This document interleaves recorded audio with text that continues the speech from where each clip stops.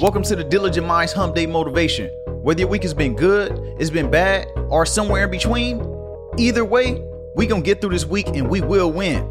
Without further ado, here's your message to help you get through the rest of the week. I would like to ask you to pause, reflect, and appreciate.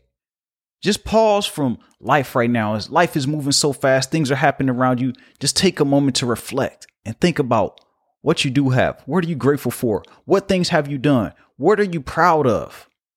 And appreciate all the things you do have. Appreciate all the small things that you may take for granted that you don't think about every single day. Just find appreciation in everything that you do have, and it's going to bring you more.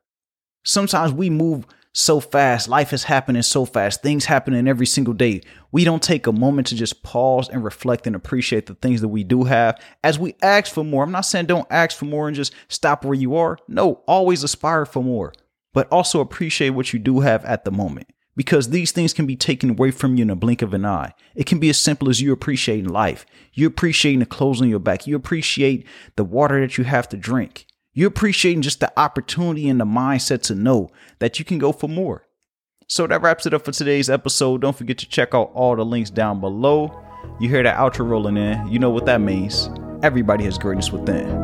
Even you.